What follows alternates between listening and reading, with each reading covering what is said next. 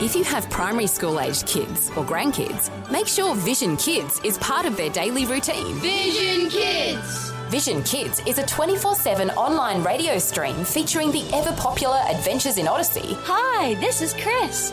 Welcome to Adventures in Odyssey. Plus other world-class radio dramas, kids' music and friendly voices. G'day, Vision Kids. Vision Kids is streaming now in the Vision app and online at visionkids.org.au.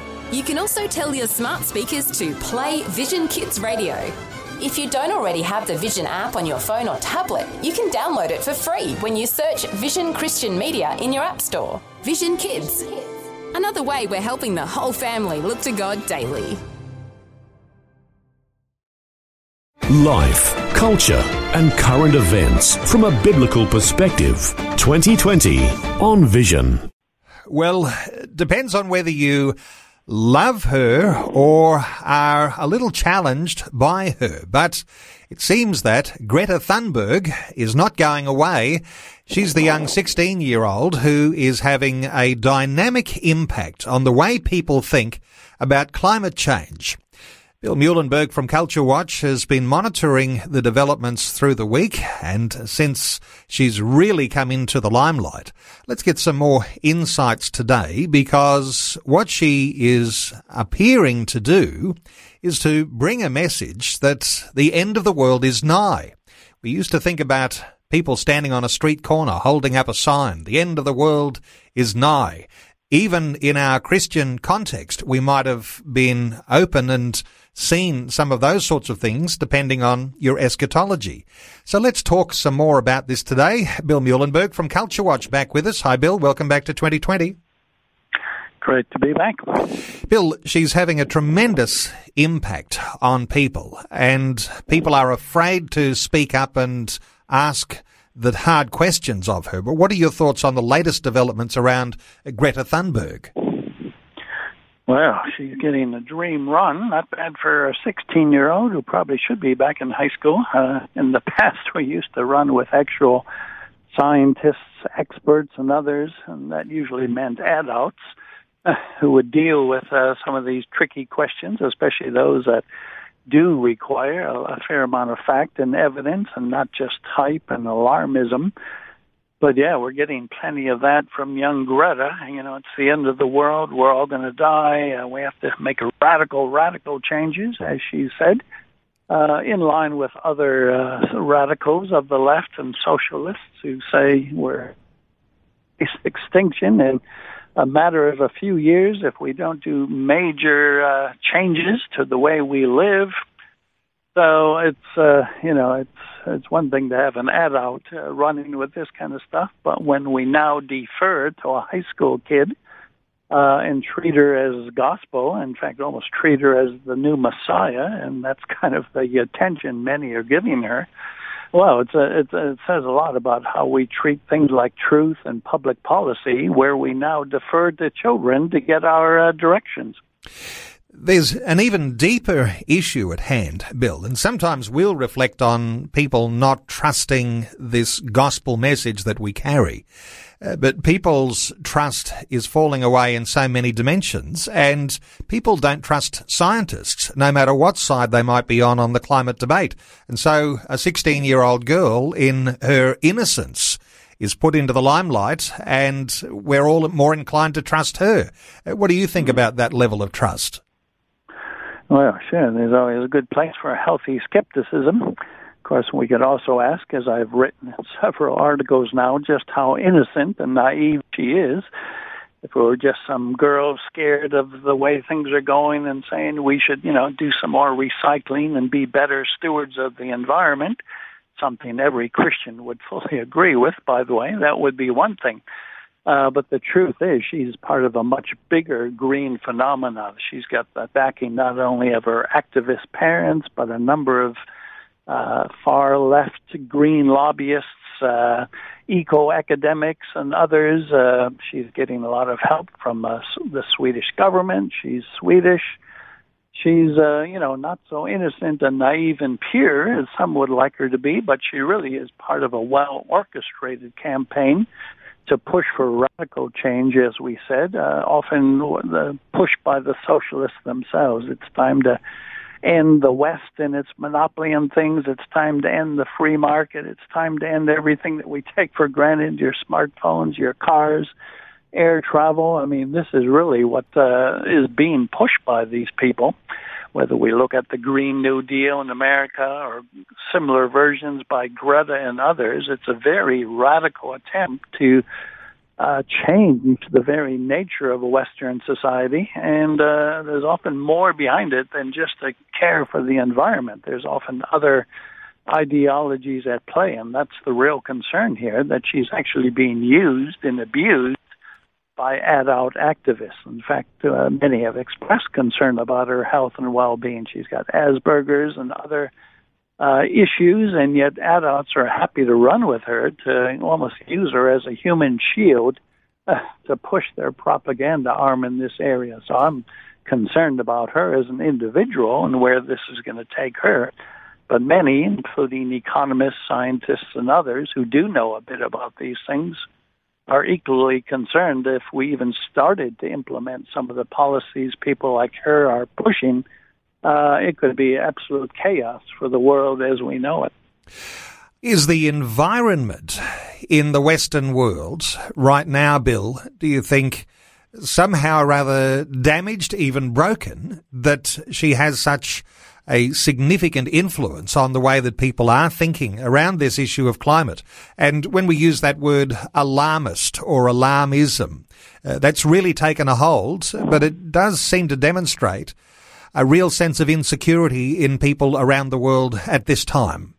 Well, again, we have to be nuanced and we have to be discerning. Are there environmental problems? Yes, but guess what? It's not really the West that's contributing to it. Places like Australia and America are actually leading the world in a whole number of fronts in which we're really cutting down on some unhelpful pollutants and so on, whereas the big offenders are not even being mentioned by people like Greta. Think about India and China, some of the greatest polluters in the whole world, whether we're looking at things like climate change, carbon emissions, and so on. Greta's not going there. She's coming to places like America, speaking at the UN and chewing out Western nations, being idolized here in Australia by many of her fans. So, even if we did want to make some changes, she's really in many ways barking up the wrong tree. The simple truth is, at least here in the West, people are living longer, healthier, more productive lives than at any other time in human history. People throughout the ages would have died to be living like we are. They would have died to be living like young Greta is living, with all the convenience she has. And yet she's screaming in the UN saying, "You stole my childhood. How dare you?" Well, no, actually, it seems like it's her parents and leftist ideologues who are really doing a good job of stealing her childhood. And again, we want to be serious about looking after planet Earth, no question about that, but pushing policies that are going to, well, as economists have told us, probably increase the cost of electricity by at least 10 times. The cost of petrol will be astronomical. Everything we now just assume is basic living, the smartphones we use, the cars we drive, the planes we fly, all of that is going to be pretty much on the chopping block as some of these activists and their agendas are taken seriously. So we better pay attention to the fine detail, because it's pretty scary, some of the stuff that they're talking about. Bill, when we hear words that threaten extinction or put a date on it, 2030, basically the world ends if climate change is not arrested and turned around and, as you adequately demonstrate, take us back to a pre-industrial age where there is no such thing as power for your mobile phone even. But this idea of alarmism that talks about extinction, we're talking here about a threat that the end of the world is nigh.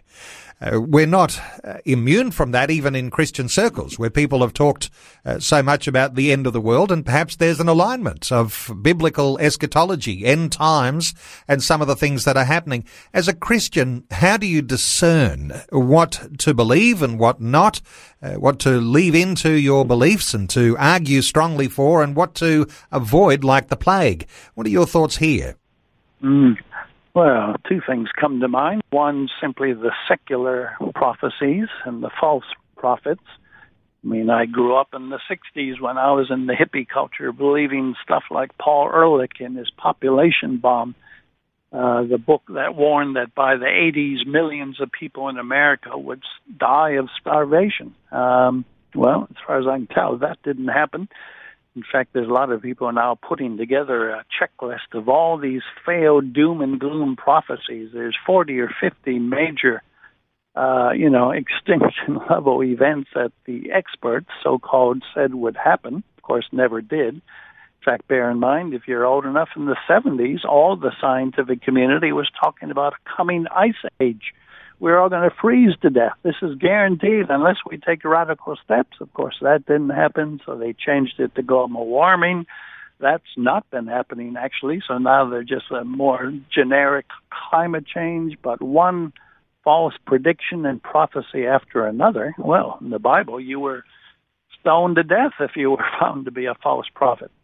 And as far as God and his end-time events, well, I mean, Christians of all people should believe that God is in control. He will take care of planet Earth. Sure, we have our role to play, but it will continue until he's ready to bring things to an end. We get a new heaven and a new earth.